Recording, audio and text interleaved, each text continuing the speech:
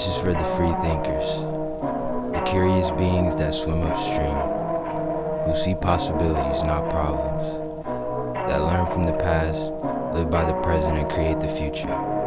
This is the I Love Ugly audio show. Welcome to the I Love Ugly audio show. My name is Valentin Ozic, creative director and founder of I Love Ugly. On this episode, I had the opportunity to sit down with a good friend and longtime supporter of the brand, John Cameron. John and his wife Gillian are the founders and lead pastors of a well-respected Arise church based in New Zealand. Through their leadership, Arise has grown from a group of 7 people in a small dance and drama studio to a church of thousands in many locations around the country. In this episode, I dive into John's backstory, how he was able to grow his church from scratch to be where it is today, what being a leader means to him, how he leads others, how other people can find their true passion in life, as well as goal setting, morning routines, nutrition, and much, much more. This episode is for anyone who needs a boost in their life right now, and someone that wants to be the fly on the wall of an interesting conversation with an interesting guy. Those who are trying to find their true calling, who are wanting to become a better version of themselves, or who just need a little bit of inspiration, this episode is for you. I hope you enjoy it as much as I enjoyed recording it. Enjoy. All right, John, welcome to the show. Thanks for coming on. Bit of a rough start to the interview with the SD card not working, and grabbed some lunch beforehand, and the conversations we had at lunch could have easily been a podcast or two in itself. So thanks for coming. So what are you doing up in Auckland? I'm on holiday. Yeah. My family's from here, and my wife's family lives in Mount Eden. Yeah. So we're just up here hanging out with them. Normally they come down for all our birthdays, so it's nice to be up here. Awesome. During this time with COVID, and be able to get to see everybody and hang out and get some family time. Yeah, absolutely. Yeah. That's family time, especially around school holidays, is important. Obviously, I know who you are, but do you just want to tell the audience kind of briefly who you are, what you do, and then just so they can kind of get a bit of an idea who Mr. John Cameron is. Okay, cool. Well, I am a church pastor, so I pastor a church that originated in Wellington. Now we have 11 different locations across New Zealand and online. So it's a church in the very traditional sense, but it's also like different to a normal church in that it is more a reflection of society as it exists now. So it's has a strong online engagement. We have multiple locations. We're looking to start more. I also speak not only in my own church, but in places around the world, and I write books as well. So that's kind of me in a nutshell. That's the toned down version. Actually, you're I guess that's what made me feel inclined to reach out to you. I just saw what you're achieving and doing, and I was inspired by it. And obviously you're a customer of I Love Ugly as well, so a huge fan. So it's super cool. And then I know last time we met I heard you speak that evening, and I was just impressed just with the emphasis you put on the message. It was like, although it was at Life Church in a Christian context, I felt what you're saying, the underpinning message, and I think you're talking about problems, I think it was, and about how problems are actually an actual blessing if you see them in that way, something along those lines. And I was like, that is incredible, so true. I took a lot of notes, and I think I texted you that night how inspired I was, and that inspired me to do a lot of the podcast episodes and things like that. So how do you, just on that, so obviously we spoke before, you speak Sunday 3 times, so you speak 3 times on Sunday. How do you what makes you feel inclined to speak about a particular message and issue, and how do you what's your creative process like around that? Because you speak for about an hour, is it? No, I speak normally for about 35 minutes if I'm being a good, and I can get up to 40 maybe if I'm getting a bit too excited about the topic. No one tends to tell me to stop. And how long could you go if no one told you to stop? I do leadership seminars that are up to an hour, but not that often. I think for people's attention span, that's kind of reduced as the internet and smartphones and all that. The ability to condense your thought down to a more succinct period of time has become hugely more important for me as a communicator. primarily an oral communicator, although I love communication in all its forms. And so I think that's always been something that I've been particularly drawn towards. In terms of the creative process of speaking, obviously what is driving the majority of our messaging is what are the biggest problems that people are facing. So we're always engaging with that. And as a church, people don't really know, what does a church do? Yeah. In terms of what a church does, I'll just touch on this and then answer the question. In society, you have a social welfare system, and that's so important. That's well funded, that we do well as a country for that. That deals with the extremity of societal issues. What the church really picks up is everything that doesn't make it into that depth of problem. Yeah. So when it doesn't need intervention, we do everything else. Wow. So we do we help with teenagers with eating disorders. We help with identity for young people struggling to find out whether they count or not. We do pre-marriage help. We do marriage reconciliation. We do finance help. We do getting free of your addiction. A lot of that is the work of the church. Yeah. So then we're compiling all of that information as a church every week to find out what are the biggest issues people face. And then we're trying to convert that into what we're going to focus on in our topics, so that what we're speaking on is scratching where people are itching. We're actually bringing value to people's lives. Then we'll put that together into a series calendar. And then for me personally, I try to create every day. So for me, every weekend I've got to deliver a message, and that message is going to be important for thousands of people. And it's really one of the key ways that I add value to our organization now, is making sure that message is, touching the right issues, that it's on point, that it's helping people, because I can't help people one-on-one like I could when our church was smaller. Absolutely. Still our team can, but I just can't. Yep. So that's really what I'm trying to drive towards. So most days now I try to have a 35 to 40 minute discipline where before I do anything else, before I check emails, before I log on to check the news, I just sit down and I try and spend a few minutes and just start a message. So every day I'm trying to create something. Yeah. So then a lot of those never go anywhere. But then there's always just fresh content that I'm coming up with. So that when I know I've got to speak on a certain topic, the first thing that I do is I look backwards and I say, well, what have I come up with already? Yeah. I think that's where a lot of creative people get stuck, is that they don't have enough seed to then, when they have to deliver, they can go back on something. So true. And I found that was the biggest stress in my life. I don't know about you, but I mean, your creative outputs outweigh mine, I would say. I mean, Yeah, well, as what we're talking about at lunch, it's just what I know and what you do is what I'm thinking the same to you, about you. Like your creative output and what you do, it's just like, the whole church judges the performance of the church on your performance. They kind of look at it, right. And you probably paved the way of how people feel for the next week based on what you delivered. And I think that's I just think about that and it just stresses me out.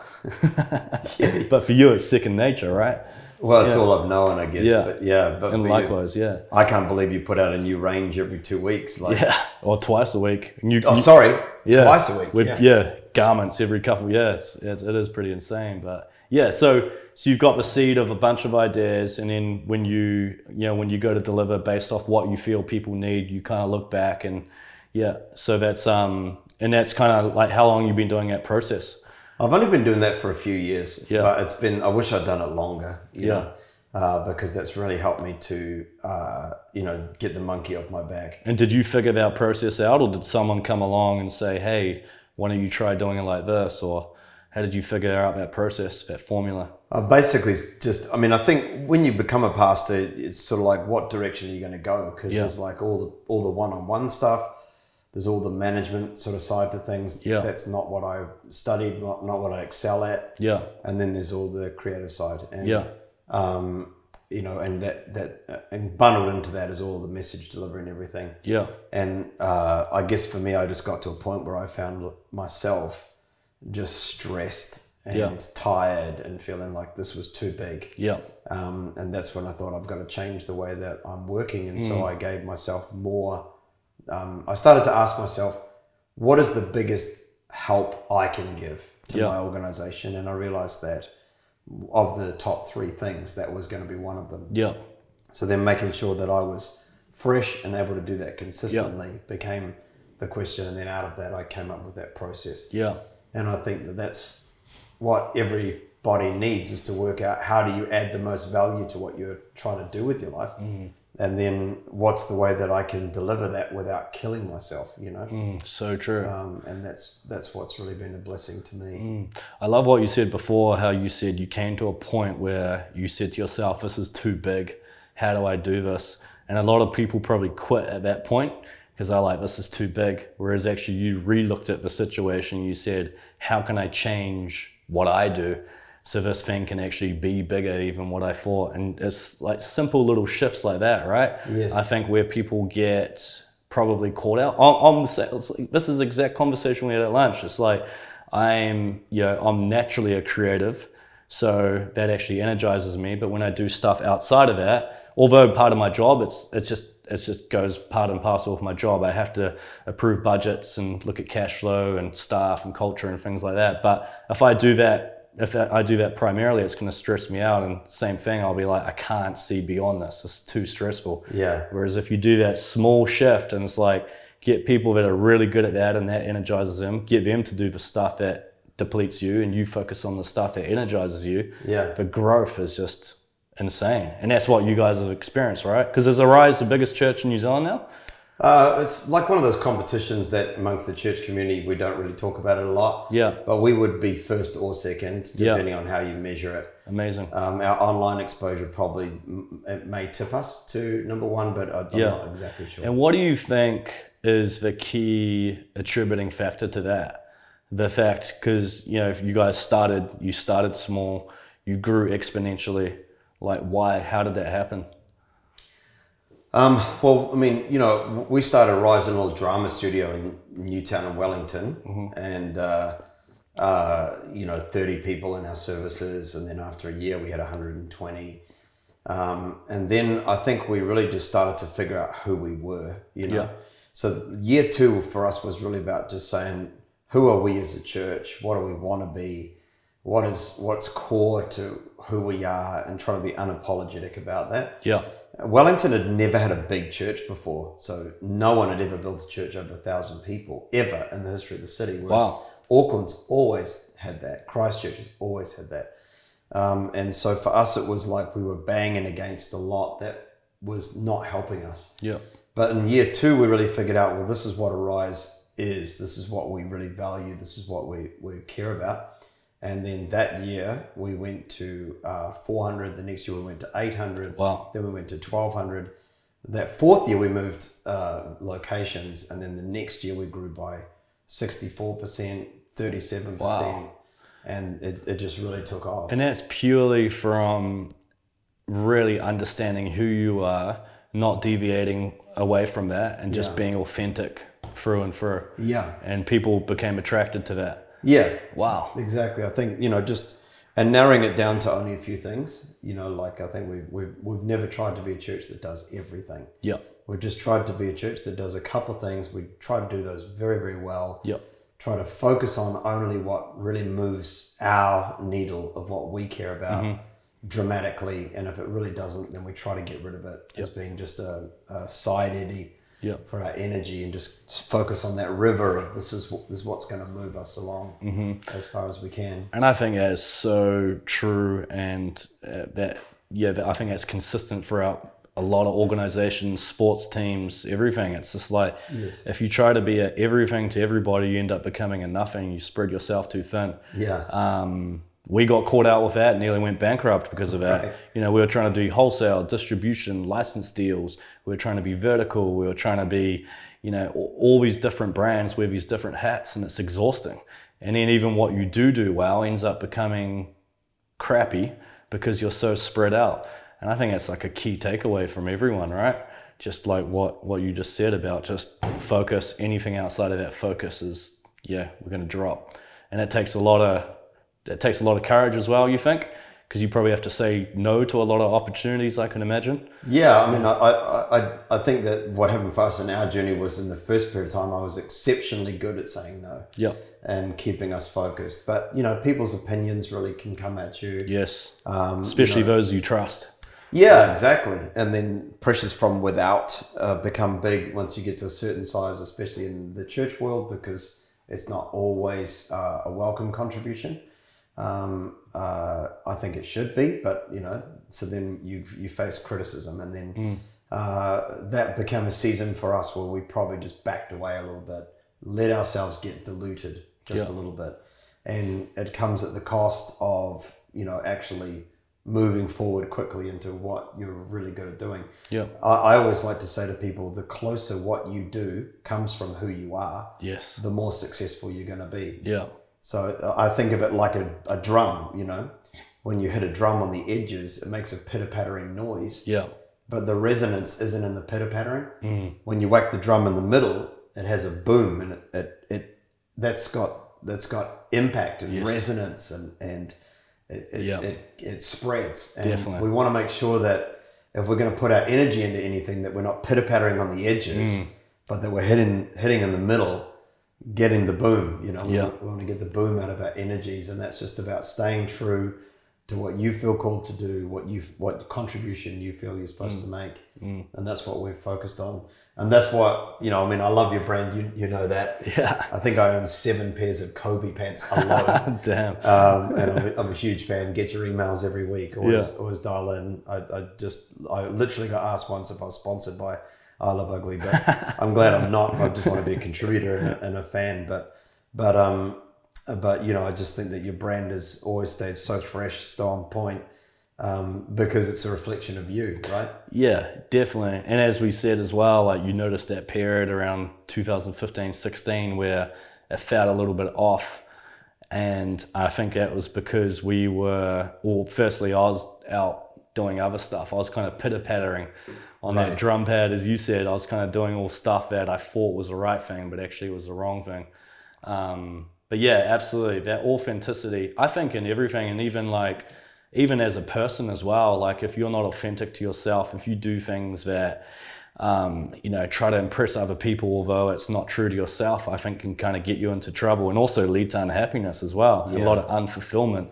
Yeah. And that was even kind of like good segue into my next question. It's just like, obviously, you're a man of faith, and you've got a strong relationship with God. And that almost gives you a really strong purpose and direction in your life. But for those people that say don't have God in their lives and they feel lost, do you think they need God to feel purposeful, or do you think that they can find that purpose themselves? I mean, I guess staying true to me, I would say that a relationship with God is the center of discovering who you are. Yeah. The Bible says that about God, that before we were even born, he already had a purpose for us in mind.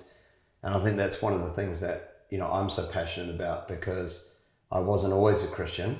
And when I was not a Christian, I guess the biggest difference in my life was that I thought about myself in terms of where I was at that moment of my life. The moment that I found faith in Jesus and a relationship with God began to, because it's a two-way relationship. I'm not just talking to God, he's talking to me.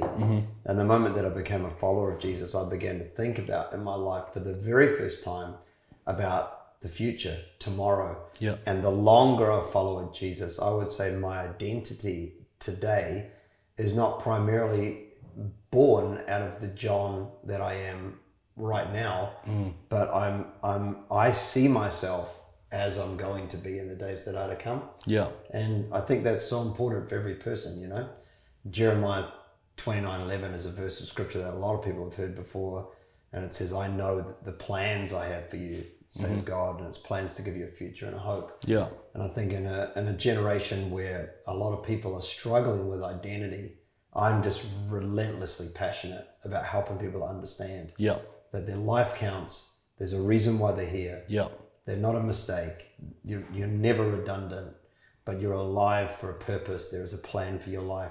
You can contribute something to the world that nobody else can. For sure. And finding who you are and being who you are is the fastest road that you can take towards living a life that is full of meaning and satisfaction. Definitely. You know, I mean, the number one need we have as people in our lives is to feel that our lives are contributing. Yeah. That we're making a difference, that Absolutely. the world is better because we're here. Yep. They adapted was it Maslow hierarchy of needs to say that that's the number one thing. Wow. But I think what social media, what binge watching Netflix, what low attention span, the absence of distracted time, the absence of dreams, the absence of like boredom that gives birth to thought and creativity means that we've got a generation of people today who are just looking at themselves in light of who they see themselves now, comparing themselves to airbrush photographs, and feeling like they don't have the sense of meaning that they like.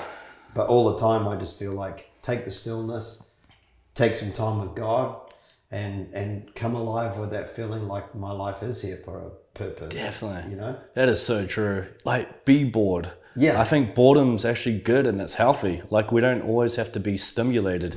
Like, we live in this area where it's a sensory overload, and as soon as that's taken away, when, you know, you go to, you know, like you'll go for a travel across New Zealand and you're going from A to B and you'll see this beautiful scenery, but it's like you're so overly stimulated with all this other crap that you see on Instagram, these prefabricated photos, that you no longer see beauty in that. You're constantly comparing your life to other people's lives.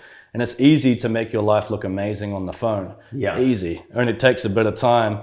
And, and for whatever weird reason, the person that's, staging that photo makes them feel good if they get the likes and the little dopamine hits as well. But kind of going back to the purpose as well, it's like, what would you say if someone, say, didn't have say God, or couldn't find God, and they felt that they didn't have purpose? How would you advise those people to try to find some purpose in their life? Well, I think your purpose always needs to be attached to a way that you can make the world a better place. So try and find out, So it's always got to be for the service of others rather than yourself. Yeah. Yeah. I think anything that's not for the service of others or doesn't help make the world a better place, it's just too prone to failure. Yeah. And there'll always be someone that is better. Yeah. So if we make ourselves the center of our own story, I think we're walking a dangerous pathway, because now we're trying to push other people down so that we can get to number one. And I don't think that's going to hit us in the right direction. And the harsh reality is there's probably always going to be someone coming along who's better, faster, younger, better looking, more handsome, whatever. More money. It's going to happen. But I think if we can start with, okay, I want to make the world a better place, and then ask yourself, what do I do that really makes me feel like I'm alive? And what feeds me, what fuels me? And don't look for that starting off and things that are really big. We don't have to start with the big dream. Often if we can work out what we do that's, really small but tangibly makes a difference, that's actually going to be the pathway towards the big thing. Like Mother Teresa, no question about it, one of the most famous and influential people in the last century of our world. She did it without money and violence. Without money. Yeah. Got off a boat in Calcutta, saw a guy on the side of the road, took him to a home, cared for him, restored him back to health, and then repeated it. Wow. She kept doing it enough times. Nobody knew who she was, but eventually the world sought her out and she ended up on a world stage. And I think that's the temptation, is to look at what we're good at or what we naturally are drawn towards and not value that, because we think it's got to be something big or grandiose. Yeah. But it's just got to be something that you do really well, that you just get prolific at doing it. Yeah. And look for opportunities for that to develop. Don't get caught in the trap of looking at what other people do and thinking, if I don't do that, when they looked at young people and asked what are the greatest dreams of young people, this is a bit of an old stat now, this is about 10 years ago, but 10 years ago, the largest global survey of young people asking what are your dreams, 97% said they wanted to be famous and 91% said they wanted to be thin. Well, if you want to be skinny and well known, that's setting your life up for a lot of heartache For sure. and a lot of disappointment. Yeah. I don't want my BMI to be the decider of my life goals. Yeah. I want it to be more as to how am I adding value. And you can start very small with that and feel like your life is full of purpose. Yeah, and the interesting thing about that whole benchmark of what people aspire to is majority, I can't remember the exact statistic, but it's something like 97% or whatever it is of famous people are actually miserable. And that's why you see these people rich and famous with everything in the world, all the stuff, all the women, all the cars, and then they end up committing suicide as well. Yeah. And that's the ugly side of the truth, which they don't actually tell you. Yeah. And that's something that's where, like, my kids even, they're always like, why is our family so boring? Like, this family went and brought a Lamborghini with cash, and this guy, like all this just BS, Yeah. And I try to explain to my kids, I was like, it's all lies, and people make that up and things like that. But it's actually, if I wasn't there to tell them that would then be their benchmark as well. Right. So you can see how it can be so dangerous, right? Especially for younger people. Yeah. In the world we live in today. So, but yeah, that's so true about just, finding something that you're prolific, be prolific at, and then starting small, and then getting that momentum as well, right? Yes. Like once you have momentum, you're like, I'm pretty good at this. It's actually, by making this person feel good, I feel really good, and then you want to kind of go on to do bigger and greater things. Yes. It's exactly like what happened with your church. Yeah. You started 30 people, and then you scaled up to 3,000 people. And you think it was just following that philosophy about, helping more and just doing, more focused and helping more, being as more of a service to more people. You grow as a result of that? Yeah, I think so. I think we just, we only do a few things. We do what we're really good at. We try not to do other stuff. And we try to stay, consistent and focused, and then to think about ways that we can do what we're doing in a way that adds greater value to people. At the end of the day, that's what we're trying to do. We're trying to make the lives of people better. Yep. And we know what we're about, and we're just trying to stay focused on it. Yeah. And I think that's, the one thing that I think that I'm naturally strong at as a person is that I'm monomaniacal. I tend to be very, very focused on what I'm doing. I tend to ignore a lot of other things. I have the blinkers on. And I think that that's something that is helpful if you're pursuing success or pursuing, a breakthrough in whatever area, is that you put all your eggs into one basket and just go after that with everything that you have. Yeah. And I would say that I always counsel young people, especially, that's the way to get really good at something. Mm-hmm. Most people sample a whole lot of things. Yep. Probably what I would counsel you to do is go big on one thing. And really go hard after one thing. Yeah. And how do you find that one thing? Like, what if you've got no idea what that one thing is? I think you bounce in and out until something is really fruitful. So you do a little bit of sampling. Yeah. And then something you're like, for some reason, this thing kind of resonates with me. Yeah. And then almost commit at that point. Yeah. You say? Yeah. And that's the way I agree with parent. that. Like with my kids, I don't encourage my kids to be balanced. I encourage them to be extreme. Yeah. So I want them to find something that they're passionate about and pursue it 140%. Not binge watching Netflix, but I'm just saying, I want them to find an interest. Definitely. And then go after it. And I really don't care within 10 years' time they're still going after that thing. I want them to teach them to put all of their energy into one thing. Yeah. And it also teaches patience. Yeah. And trusting the process. Right. And because a lot of the rewards, I think, come later on down the track. Yeah. When you get really good at something and it's become second nature, kind of what we're talking about earlier in the conversation, the rewards from that and the feelings, the endorphins and satisfaction makes it all worth it. Like all that time and energy and hours spent pursuing or doing that thing makes it worth it. Yeah. So you're like, you're super driven, you've got a lot of weight on your shoulders, hundreds of staff or countless amounts of staff. How do you balance it all? Like, how do you manage yourself? How do you kind of keep it all intact? Well, I think that's not something that I've always excelled at, if I'm going to be honest with you. In fact, I would say I'm probably pretty poor at that naturally. Yeah. But in the last 5 years of my life, I've had to get really, really good at doing that. And you and I have had a bunch of conversations about this. How do you stay fresh? How do you stay energized? How do you stop letting the bad things get to you? Yeah.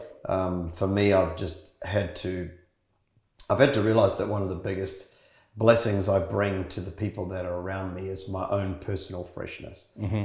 So if I'm not happy, if I'm not energized, and if I'm not happy, then that's going to be a big problem for everybody that works with me. And so I've had to really get better at asking myself a lot of questions. Yeah. About how am I doing? Interesting. And then the way you, sorry to interrupt, so the way you feel and almost reconfigure is based off the questions you ask yourself.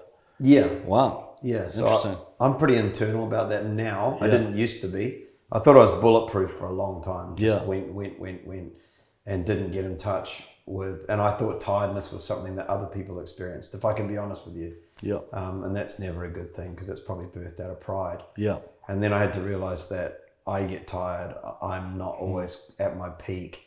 And I'm far more attentive now to what I need, not selfishly, but I had to realize that if I don't value me, then I'm never going to be of value to other people either. Totally. So then I had to get good at taking days off. I work with a nutritionist now. Yeah, you said. Yeah. So tell us about how that switched things up for you. So you went from a carb diet to the high fat diet. Yeah. Oh man, and that's like scratching the surface. So I mean, I used to just eat what other guys eat, I guess burgers and chips and, whatever, high carbohydrate. Tastes whatever. good. Yeah. And then I started to ask myself, well, and I drank a lot of coffee. I drink 3 cups, 5 cups a day. Oh, wow. Yeah. And then, then my whole life had trouble sleeping. So I first had trouble sleeping when I was 11. That's the first time I went to a doctor, because I couldn't sleep when I was 11. But because I've always had a high amount of personal energy, it kind of just overlaid it. Yeah. But what it meant was that I was never truly healthy. Yeah. So then what I've been doing with my nutritionist, her name's Shelley Garworth, and what I've been doing with Shelley is looking at what foods fuel me, what allergies I have. I'd spend a lot of money doing tests and stuff to work out what foods were reacting well with my body. And then out of that, repackaged everything together. So now I eat high fat diet, not bad fats, but good fats. Yep. So Avocados, olive oil, macadamia nuts, salmon, anything like that. Very low in carbohydrates. Anything green, I eat bucket loads of anything green. Yep. Put a salad in front of me, I'll eat the whole bowl. Yeah. And then I've also I have a packaged nutrients that I also supplement tablets that I'll have. Yeah. What are you taking? Stuff that you don't know the name of. I take something called Cytosome. Okay. When I'm speaking a lot, that's very adrenally fatiguing. So doing public speaking's a high adrenaline activity. Yep. So if I'm doing too much of that, I take something called ADB5 Plus, which just replenishes my adrenals. Mm-hmm. And then at the moment, I'm taking digestive supplements too. So something called betaine, which just helps my gut to work properly. I'm still not. That's something that I'll fade out over time. It's incredible how your cognitive function is directly related to your gut function, gut health. A lot of people don't realize that as well. I had no idea. Yeah. But realizing that my gut was affecting everything, creativity. So I was taking coffee to try and get my brain to function. Yeah. Because I knew it could function. Mm-hmm. But the truth is I really need to help my gut function and then my brain to function. For sure. Yeah. And there's a lot of, other skin allergies and health problems that are also associated, like eczema. Yeah. Super common. And that's all from the gut cleanse. My daughter, when she had eczema, we went to 3 different doctors, conventional doctors, and eventually went to a naturopath. And she's like, well, you should do a gut cleanse, go on the GAPS diet, just like bone broths, things like that. Immediately gone. Happier child, better sleeper. Yeah. But sorry. So no, it's the same with me. I sleep well. I'm not like your daughter. That's the reason why I couldn't sleep from the age of 11. I thought it was just because my mind was really busy. And whilst that's true, it's also more true that basically I was eating foods that weren't healthy for me. For sure. So then changing that, I mean, I had bone broth every day. So good, right? Yeah. I love it. Yeah. And now I sleep better than I've ever slept in my life before. Yeah. Oh, that's amazing. So a real switch up on your diet, and I know it's probably hard to rate it, but how much of a percentage shift do you reckon that caused by switching up your diet? Do you reckon 20% more productive, 50%? Yeah, well, I think that combining that with the fact that making those changes also meant that now I don't have caffeine, which I miss every day of my life. Like I love. How long have you been caffeine free for? Since October last year. Oh, so wow, it's that's pretty impressive. New. So this is July now, I think. Yeah. So only like 7 months. Yeah, 9 months. it's amazing. But what that probably did, what the caffeine probably did, was it didn't center me the same. So when I'm not caffeinated, I think I'm more centered. So I'm less peaks and troughs in terms of what I'm doing, and that has had a real impact for me on courage and decision making. I feel like it's had a real impact for me and clarity about what I'm trying to accomplish. Wow.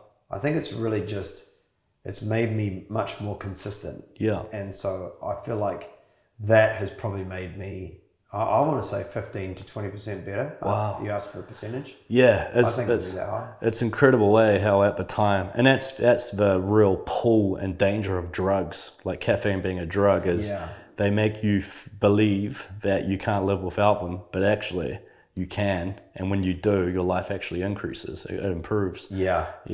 That's so true about, you're actually inspiring me to quit, because a couple of weeks ago, 3 weeks ago, I had I got the man flu for 3 days and didn't drink coffee, and then I couldn't kind of touch it afterwards for about 2-3 days. And it's incredible when you listen to your body, when you really listen to it and you don't eat the stuff that it doesn't want, how much better you feel. And I felt absolutely fine, and same thing, like I didn't get those real peaks in the morning when naturally your adrenal glands are pretty overloaded in the morning anyway. Yeah. And then when you add coffee to the mix, they just go haywire. And especially if you mix that with poor diet and also a poor management of your thoughts. Yeah. You understand why so many people get sick. Yes. Or premature aging or having breakdowns, like you're hearing of 35-year-olds having nervous breakdowns and mental breakdowns. And but if you actually look at it holistically, what they put in their diet, are they exercising? Are they getting sunlight? Are they, what are they putting in their mouths? Like starts to make sense, and it's not rocket science, but that's super encouraging to know that you can function 20% better without having caffeine in your diet. Yeah, I think valuing yourself is your food is the seed, your health is the harvest. Yes. Right? So the seed you put in is going to determine the harvest that you get out, and often if you don't like the way you're feeling, it's going to come back to what you're putting in. Yeah. I preached a sermon actually called "God is Interested in What I Eat." Yeah. It was a highly unpopular sermon. I can imagine. But I mean, when I read the Bible, I can see that. I don't want to go into that for time or emphasis today, but you need to look after yourself, and I think that's very, very important to nail down what you need. I mean, I work with a lot of especially rugby players. And typically they will be 19, 21, 23 years old, suddenly exploding onto the scene. And they are very open to coaching because that's the whole environment of their lives. But if they don't learn to handle themselves well, then that's a very slippery straight. Once you start to be successful, they having huge amounts of caffeine, their performance gets put in the paper. You can quickly see how success is not always your friend. For sure. If you don't work out how you're going to manage it as you go along. Definitely. And I've had to go on a big journey for myself of just being able to make sure that I'm healthy so that I can handle what is going to happen for me in the days that are coming. Yes. Does that make sense? Absolute perfect sense. When I nearly went bankrupt in 2017, I've said this story a few times on the podcast, but the first thing I did was triple down on my health. So stop, no alcohol. I didn't smoke or do drugs anyway, but none of that. Exercise every day and really double down on my health. No sugar, no caffeine every day. I'd go for walks at night, do my breath work, Yeah, yeah. and then my incantations, and then I'd come back and I'd feel empowered, vibrating. And it gave me the ability to firstly sleep better, which was, that's the foundation to good health. Yes. And in the morning, the next day, I'm empowered enough to make the right decision. Yeah. And the thing is, if you make a decision in a poor state due to doing all the other stuff badly, you're like the next phase of your life, or if you're trying to get yourself out of, let's say, bankruptcy, which is even for the most healthiest people in the world, it's stressful. Yeah. But if you're in good health, you can handle that better, like a lot better. And I got through it because of that, just because of that. And obviously, and a bunch of other different attributes, things as well. But I think that's it's something where a lot of people miss, and also don't blame them. Like, we're inundated with, tasty gourmet looking junk food that's packaged in a way where it makes it look healthy. Cereal boxes say 5-star rating, but you look at it, it's full of wheat and sugar. Yeah. When I was at high school, it'd be 9 a.m., 10 a.m., and I can't even keep my eyes open because I'd be fueled off milk and sugar and wheat, and I was like, people used to call me sleepyhead, and that seems amazing to me. Like, there's nothing sleepy about you. And but you kind of, it's quite funny looking at your life retrospectively, and at the same time as well, seeing people, like, I know there's people in my circles and family and stuff, and do you feel as well some people just don't want to be helped? Like, they almost love indulging in, whether it be misery or sadness or depression, it's almost like that's their familiar world. They don't want to change. And even someone that's doing the opposite, they don't want to listen to. What's your thoughts on that? I think that one of the things that I've realized as I've gone along on my journey is that crisis is not my enemy, it's my friend. Yes, so true. And I think that the challenge for most people is that they probably just haven't had a deep enough personal crisis to really change. And I mean, I was thinking about this even when you were speaking before, because the truth is, when, and we've talked a bunch of times, and so I'm sort of a little bit acquainted with your journey. And I think when you nearly went bankrupt, when I Love Ugly, came under tremendous stress, I mean, I was already a serious fan of your brand before that. But I look at it now with COVID, with every other point of change, it's like, if that hadn't happened, what would have happened to you in 2020? Yeah, so true. But because you went through crisis, you're a much better person for it. Yeah. And I think for us in our lives, when we go through crises, the crises don't destroy us ever. They normally just reveal us for what's really, really important. They bring out the good things, and they help us to find the strength to change. Yeah. And so I normally say to people, force the crisis upon yourself. So true. I love, we could end this right now and they'll be like, force the crisis. Get some goals. And then you'll get a crisis very quickly because you realize how much those goals are not progressing. And then suddenly that complacency goes because you're like, this is not working.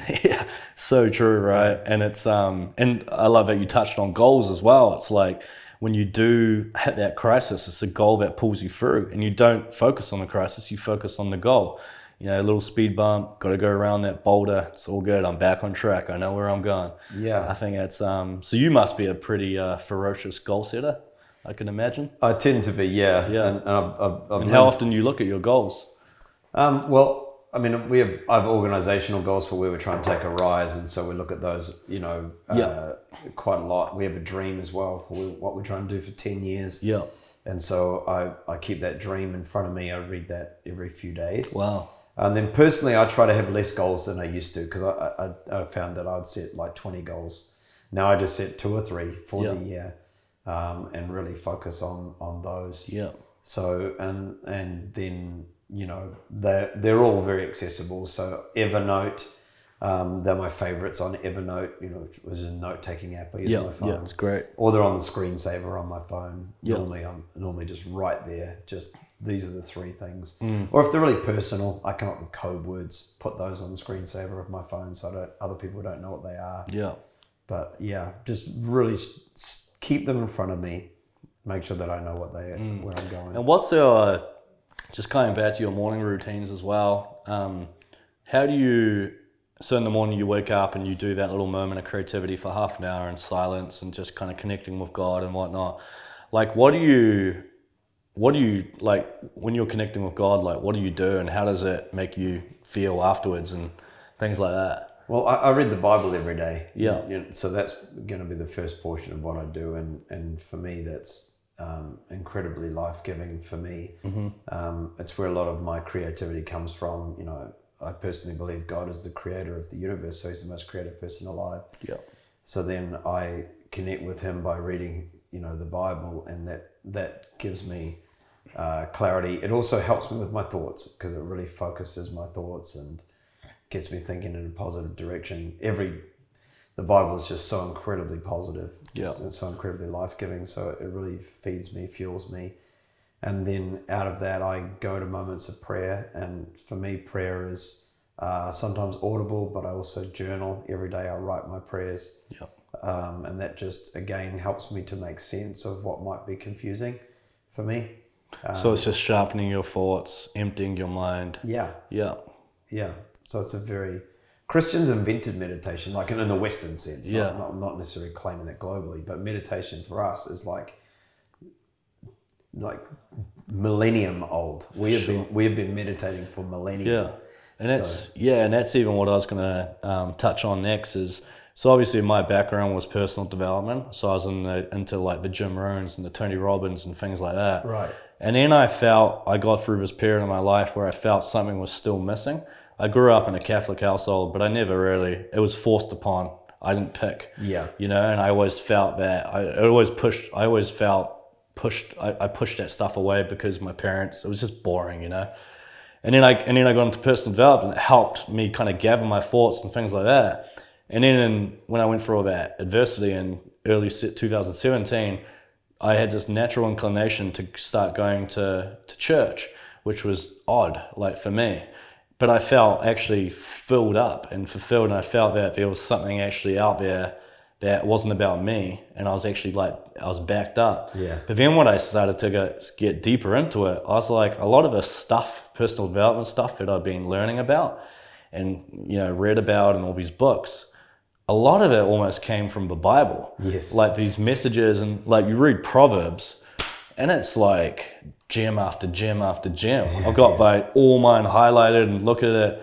And it's like, that is, and that kind of blew my mind, but it also made a lot more sense to me. Yeah. Because sometimes, like what you were saying before about crisis, like embracing it being your friend, like that's so profound, so powerful. Like I know people are going to hear that and it will change the trajectory of your lives.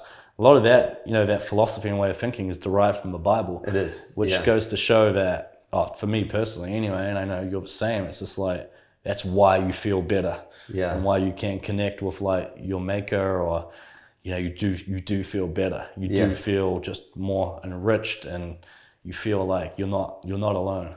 Yeah. So so, and it's real interesting. And what do you think? How are we going for time? You all good? I am good. Yeah. 46 minutes already. It's going quick. What do you think of key attributes for a leader?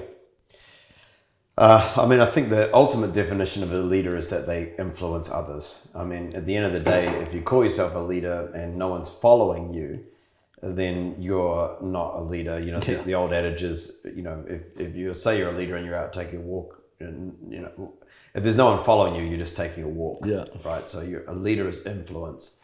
And so influence is measured by how many people are being impacted by what you're communicating. So that's the ultimate measure of leadership, is the influence that you're having. And realizing that is important, because without that, you can quickly just become a manager or a task delegator. Whereas as a leader, I'm trying to influence, I'm trying to change an environment, I'm trying to lift people to perform better. I want the people that are closest to me to be bettered because I'm in their world. Mm-hmm. I'm trying to sponsor their success, make their lives better because I'm in it. And that, for me, is what leadership is all about. It's not It's not about the fact that other people do what I tell them to. I want them, John Maxwell's an author, and he talks I love John Maxwell. Talks about the 5 levels of leadership, and the top level of leadership, I might get the wording wrong, but he talks about personhood. Mm-hmm. So that's just who you are has become synonymous with trustworthiness, respect, admiration. You have weight when you speak. That's what leadership is all about. It's not about just trying to be a person who other people do what they tell them to do. It's about people respect you, admire you, want to emulate you to some degree. That's what it means to be a leader. And so then that really encompasses everything about my life and drives me to become a holistically rounded person that is worthy of your followership, and it's desirable to follow you, is what it means to be the ultimate leader, I think. And do you find that you have to wear a different hat, so you have to be a different type of leader when you're, say, pastoring a church and leading the church, and then being a father and a husband? Probably no. I think for me it's just pretty consistent. I mean, if you're going to be a leader, the first thing that you have to accept is that your life, you are always going to have to be true to who you are. Yeah. When people get in trouble, and we see this a lot in the media, is when you're one person in one environment and another person in another environment. Yeah. I started pastoring my own church when I was only 29. And so, when you're 29 years old and you're trying to pastor a church, people look at you like, who's this young guy? Yeah. What does he know? Can you even grow a beard? What are you doing pastoring a church, Absolutely. So I had to learn very young to just be consistent always, to not have inconsistencies in my character or my conduct. And I think that's where most people lose, their leadership, is when they are not the same. So, I mean, with your children, I think if you're going to parent your children, it's about just trying to be consistently admirable. And, I'm not perfect in that. One of the things I do, though, with my children is if I feel like I have not been true to who I am, I get grumpy, angry, whatever, then I would just front up to my kids and just say, I'm sorry. That's not who I want to be. And I've done that 50 times at least in their lives. And they've never lost any respect for me because of that. And I do that with my staff too. Yeah. Like I've behaved in meetings where I've been, jet lagged, stressed, you're just whatever. off. You're human. End of the day. But what I'll always do is gather the team again, and I'll just say, listen, that meeting, 2/3 of it was okay, but when I said that, that's not the leader I want to be, and that's not the leader that you deserve. Yeah. And I just want you to know that for that section, I'm sorry. I needed to confront the thing, but the way I did it wasn't who I want to be. So I'm on a journey. I'm going to get better. You can help me to be accountable. And I think as long as you're consistent, always, people will follow you through a lot if they feel like you're authentic. Yeah, so true. You're real. You're trying to lead well. And when you don't lead well, you're not doubling down to reinforce a position that's wrong. Which again, V, is one of the things I just love about you. You're like, I stuffed it up. I made these mistakes. You got on a podcast and said, I love that podcast because it helps me because we all get to learn from your mistakes. Yeah. And look at you, man, like your brand, the business just exploding. But I think that's because, you haven't tried to deny. Sugarcoat it. Yeah. You just actually out there like, hey, this is reality. Yeah, it's quite funny, Like there's times where you want to sugarcoat it because it's almost easier. But then that whole alarm bell goes on inside of you is not authentic, not cool, don't do it. And then you do, so it's harder to be authentic. But the thing is it's actually easier long term because you get the respect, people trust you. And I think trust as well, especially if you lose the trust from someone by doing something inauthentic once, I think there's always something in them that is they don't quite commit, right? Yeah. Because they're like, oh, he's done it. He's done something inauthentic last time. Is he doing it again? Yeah. And I think that's, you got to respect that, and you got to respect your position as well as a leader and influence. That's it is a real gift. And I think there's certain people that are put on this earth and they have a moral obligation to kind of lead people, and it's tiring, it's hard, it takes energy, but I think a lot of people do want to be led as well, especially by really strong people. And I'm not saying I'm that, you're definitely that. I'd say that I want to be like that, but even what I was telling you earlier at lunch is like, at the moment I'm a little bit tired. It's been a real tough year, and I just want to have a break, but I kind of already know what I'm going to try work on.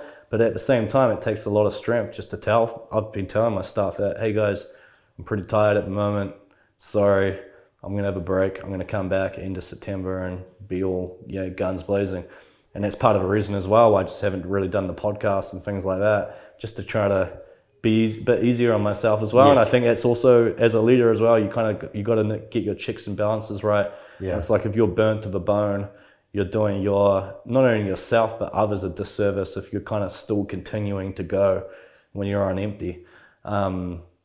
And that's like, it's so, I just love kind of hearing, because I know for you that's been something that's super important, is that whole leadership thing, and so cool to just kind of hear your point of view on it. Because I've just you see from afar about the work that you do, and I think that every organization is a direct reflection of its leader. So when the organization is doing something right, it's because the leader is. So it's awesome. What do you reckon? To switch things up, what's your thoughts about just Kanye West and the trajectory he's taken in the last 12 months? I saw you wearing your Yeezy shoes, which I quite like. I love Yeezys. I'm a big fan. Not so much of the 350s, but I love the 500s and the 700s. Kanye, like, I love his latest album, Jesus is King. And I've always been interested in him. My friend took his wedding, so he's been involved in. And who's that again? Rich Wilkerson Jr. is his name, Kanye has been connected with Rich for a long time. And was Kanye always Christian, or? He comes from a Christian background. Yeah. I don't think he had like a dynamic faith until a year or two ago. And what was the catalyst for that? Do you know? I think he had a real low point in his life. I think he was feeling, quite down, and that sort of made him, if you look at him, he sort of always had this Christian influence. Like he would be on set doing a recording somewhere, and he would fly Rich there, and want to have Rich pray with him. Wow. But then I think he reached a point where he's like, okay, now I'm going to take my faith and I'm going to put it really central. And he's at the uber end of creative, like no structure. As from what I hear, his calendar is almost diabolical, incredibly fluid. But then he manages to also come up with incredible genius.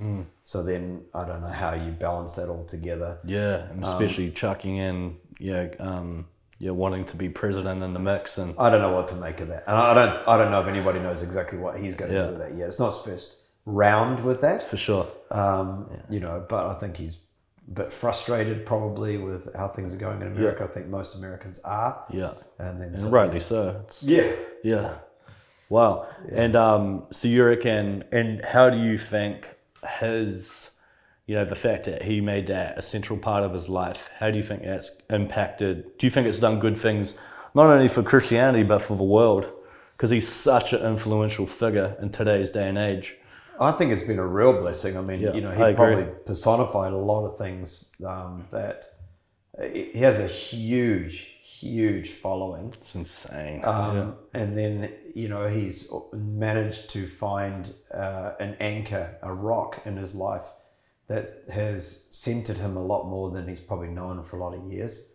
I think him and Kim are doing very, very well together, which, again, with their level of scrutiny and profile, is incredibly impressive. And also their past. Yeah.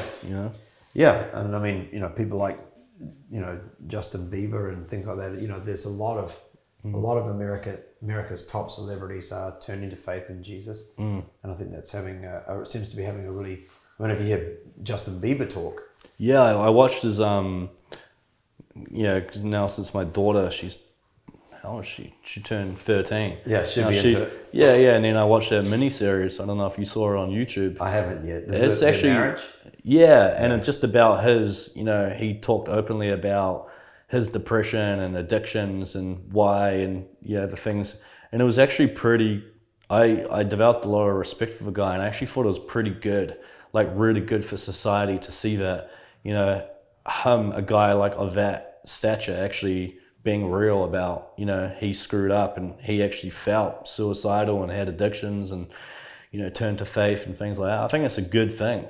Yeah, because, we always see the best bits, the photoshopped bits. And no one really exposes the true, raw realness, which I think the world's lacking. So that's really good. Do you think it's a trend as well? It can be a trend?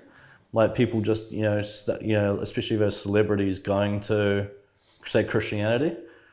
Maybe it's a trend, but I mean, probably for my sake, I would probably say it's stood the test of time. Christianity is still the largest belief system in the world. It has been, for a long, long time, and it's continued to grow. It's actually never shrunk. Yeah. And a lot of people like to play it that way, but make it sound that way. But Christianity is still the fastest growing, belief system on earth. Mm-hmm. And even in New Zealand, more than 50% of our population claims Christianity. Yep. And I think that what's that about is not about trend. It's about it works. Yes. It works. Yeah. What clouds Christianity is when it begets too much religion around it. And by religion, I mean the structure, the human side. And at the end of the day, it is carried by humans who are mortal, fallible, imperfect, flawed. And that's a challenge. The Bible says we have treasure in jars of clay, and that's what it's like. So then, the jars are flawed. But I think that, faith in Jesus has changed my life, and I think it genuinely has changed theirs. I mean, you look at some of these people and you just see how much life is coming to them. And I know, for some of them, I know their backstories because I know all their pastors, Like I remember sitting in a restaurant in Sydney once. Justin comes walking into the restaurant and the entire restaurant stops. Everybody is looking at him. And I thought, my Lord, that's a challenge to be his age and to be almost like a cultural demigod. Yeah. That doesn't help you to become centered and sane. Yeah. And here's this guy who's found centeredness, marriage, this feeling like he's walking in a whole new level of wholeness, and he's found that through his faith. Well, that's undeniably a good thing for him. Sure. And something that I think has been a blessing to him in his life. Yeah.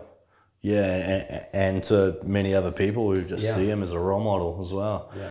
So you met Justin Bieber?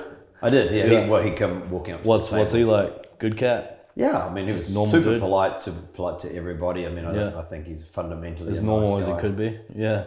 I think he's sort of like had for a period of time probably just had such power that he was looking for someone to impose a boundary on that. Yeah, when you're famous sure. from the age that he was. Absolutely. So and that's what everyone needs, right? Everyone needs those parameters and boundaries, and it's what we were saying before. Everyone wants to kind of be led and influenced, like in a positive way. Even the most rich and famous. And that's probably why a lot of them do run into troubles. It's because there's no one probably courageous enough to actually set them straight or tell them how it is, because they're so used to getting whatever they want. And I think that's not natural as well. I think it's natural. I think it's really good and positive to... I always tell my wife, say this all the time, it's like we're choosing a hard path now to have the easy path later on in life. Yes. And a lot of people choose the easy path now, and then later on in life, it's actually kind of gets harder if you don't follow that instinct to go try something new or take a risk or fail or go broke when you're young and need to live up in a shack or whatever. I think it's good. Like everybody kind of needs to do that. So yeah. So what's do you have any kind of like closing words or any other things you wanted to kind of talk about or wrap it up? Any questions for me? We spoke like 5 hours today, so. Well, yeah. I mean, I've always got lots of questions for you. I mean, maybe I shouldn't have said that. You're one of my favorite people. But I mean, I think that I love your phrase, aspire to inspire before you expire. Yeah. I love the fact that you literally interlace your brand with the feeling of aspiration in the lives of people. Yeah. Is that intention? Have you always done that? Because it feels to me like you haven't just created a clothing brand. Yeah. But something that people can clothe themselves in a sense of inspiration. Yeah, definitely. Like, is that what you sought out to do? Well, not in the beginning, because when I first started, I was lost in everything myself. But then as I started to just mature and become a man and a father, I was kind of drawn, and I started getting into the personal development. That's what I was like, well, I think as a brand, you need to embody a strong message that people can gravitate towards. And when you wear, I say this all the time, it's like when you wear our products, you can have 5 t-shirts on the rack, white t-shirts. It's like, what makes someone pick an I Love Ugly t-shirt? It's because it makes them feel a certain way, feel different, embody all the messages, all the conversations, all the podcasts, all the articles. And that way, when you have that crappy day or whatever, it's like you're just reminded of what that brand represents. And that can lift you. But that aspire to inspire, that's from the Bible. I didn't even know that. I was at a funeral, and it was like a Catholic church, and the priest quoted it from the Bible. And I was like, come on. So that's where we grabbed that from. And that became, that right? Yeah, that was like that's the foundation of this company. It's like, do it before it's too late. There's a thing I like called the rocking chair test. And it's like you envision yourself when you're 85, 90 years old, and you're on a rocking chair, and you think about, and you kind of like look back on your life, and you ask yourself, like, what did I wish I did? Well, what should I have done that I just didn't have the courage to do? And that always inspires me to, I'm not all the time, like there's certain things, like right now I'm on a bit of a, I'm really, obviously I've got all the things, but I'm really about building long-term, say, wealth, because I want to be 45 years old, and I don't want to be a slave to money. Because the thing is, if I can start it now, I wish I realized this in my 20s. If I can do it now, it's going to free me up when I'm 45, 50 years old, and I've got that one thing out of my life what a lot of people are burdened with. Yeah. So I can go on to do bigger and greater things, and also help people and teach people how to do it. Right now, I'm relearning everything that I had to encounter when I first went into business, which was overcoming fear, trusting myself, making the call, and just and leaning into that fear, being comfortable for fear. And I'm doing it. I've got brought a few little kind of tiny houses and investments, and I just really want to do that. And I think that I want to teach, I'm trying to teach my staff that as well. It's like, you don't have to actually have your own business to have the wealth. You can actually do that on the side. But the thing is like, if you can do that, say, if you can get the money part out of the way in your life, all of a sudden things start to open up, and you can actually have, and it's like, I know probably a lot of people are hearing us and probably disagreeing with it, but it's just, there's certain rules in the society and the world we live in today, and I don't think they have changed for thousands of years. Like, you need money to survive. Yeah. And I think, and also there's a pattern and a formula which anyone can learn and teach, but the actual principles of it are the exact same principles with everything else in life, with success, with pursuing your dreams. It's learning to think different. So unlearning everything you know, learning to think differently, having a courage to actually step outside that box, leaning into the fear, not being afraid to learn something new, learning off as many people as you can that are really good at that particular thing. And I'm kind of learning at the moment, and it's actually it's quite fun. I'm really, really enjoying it, and I'm on this journey with my wife as well. And she's doing her thing. I'm trying to teach it to my kids, and because I if I knew what I kind of knew now, everyone says this, when I was in my 20s, like a lot of my life would be, but what I went through was 100% necessary. That was my path. I had to go through that. Yes. So I guess my point is, it's like, it's I just want to, I think a lot of my, it's like, when a tree grows, it has to go under the dirt, under the earth. It sprouts, the roots go deep, and before you actually see this oak tree emerge from the earth, it's done all this time and hard work, and all the roots are just like mounting themselves into the earth. Yeah. And then it's like a solid foundation that can withstand any storm or anything like that. Yeah. And I'm just trying to get those roots kind of into the ground and build myself solid, and same with the company. And that's one of the reasons why I've just got off Instagram, and for a while I'm just going for a bit of a season, bit of a process, and trying to recalibrate and reassess myself, and trying to build that little thing on the side. So Yeah. wow, Wow. bit of a rant. No, that's awesome though. I love it. Yeah. So that's awesome, man. Awesome. Yeah. Any other closing words for any of the listeners out there? Oh man, I just think that I think one of the things I love about your podcast and just your brand and everything is that sense, like, your life counts. You can pursue your dreams. Don't get stuck in where you are. And I would just be saying to people that are listening to this that your life counts. You really are not an extra. You're not superfluous. You are unique. You are special. You are brilliant. And if you can, stop comparing yourself to other people, reach inside yourself and be you, be authentically you, be who God made you to be, and make the world a better place through that, then everything else is going to take care of itself along the way. And I'd encourage you to, pursue that with everything that you have. Yeah. And be the best you can. Yeah, I agree. Yeah, you're a great guy, John. Good friend now, which is awesome. And where can people find you? Find your Rise Church? Where can they? RiseChurch.com. So that's the easiest way to find us. Yep. Or just Google Instagram. Just go to Rise Church, and we're there. Yeah. Awesome. And I'd highly recommend everyone to check John out. His messages are just powerful, and you're a great communicator. Great leader, great guy, great person. So appreciate it. Appreciate your time today. Sorry for the hiccup in the beginning. No, it's all good. It was good fun. We could have lunch together. It was excellent. Yeah, definitely. Awesome, man. Thank you. Yeah. Thank you everybody for listening.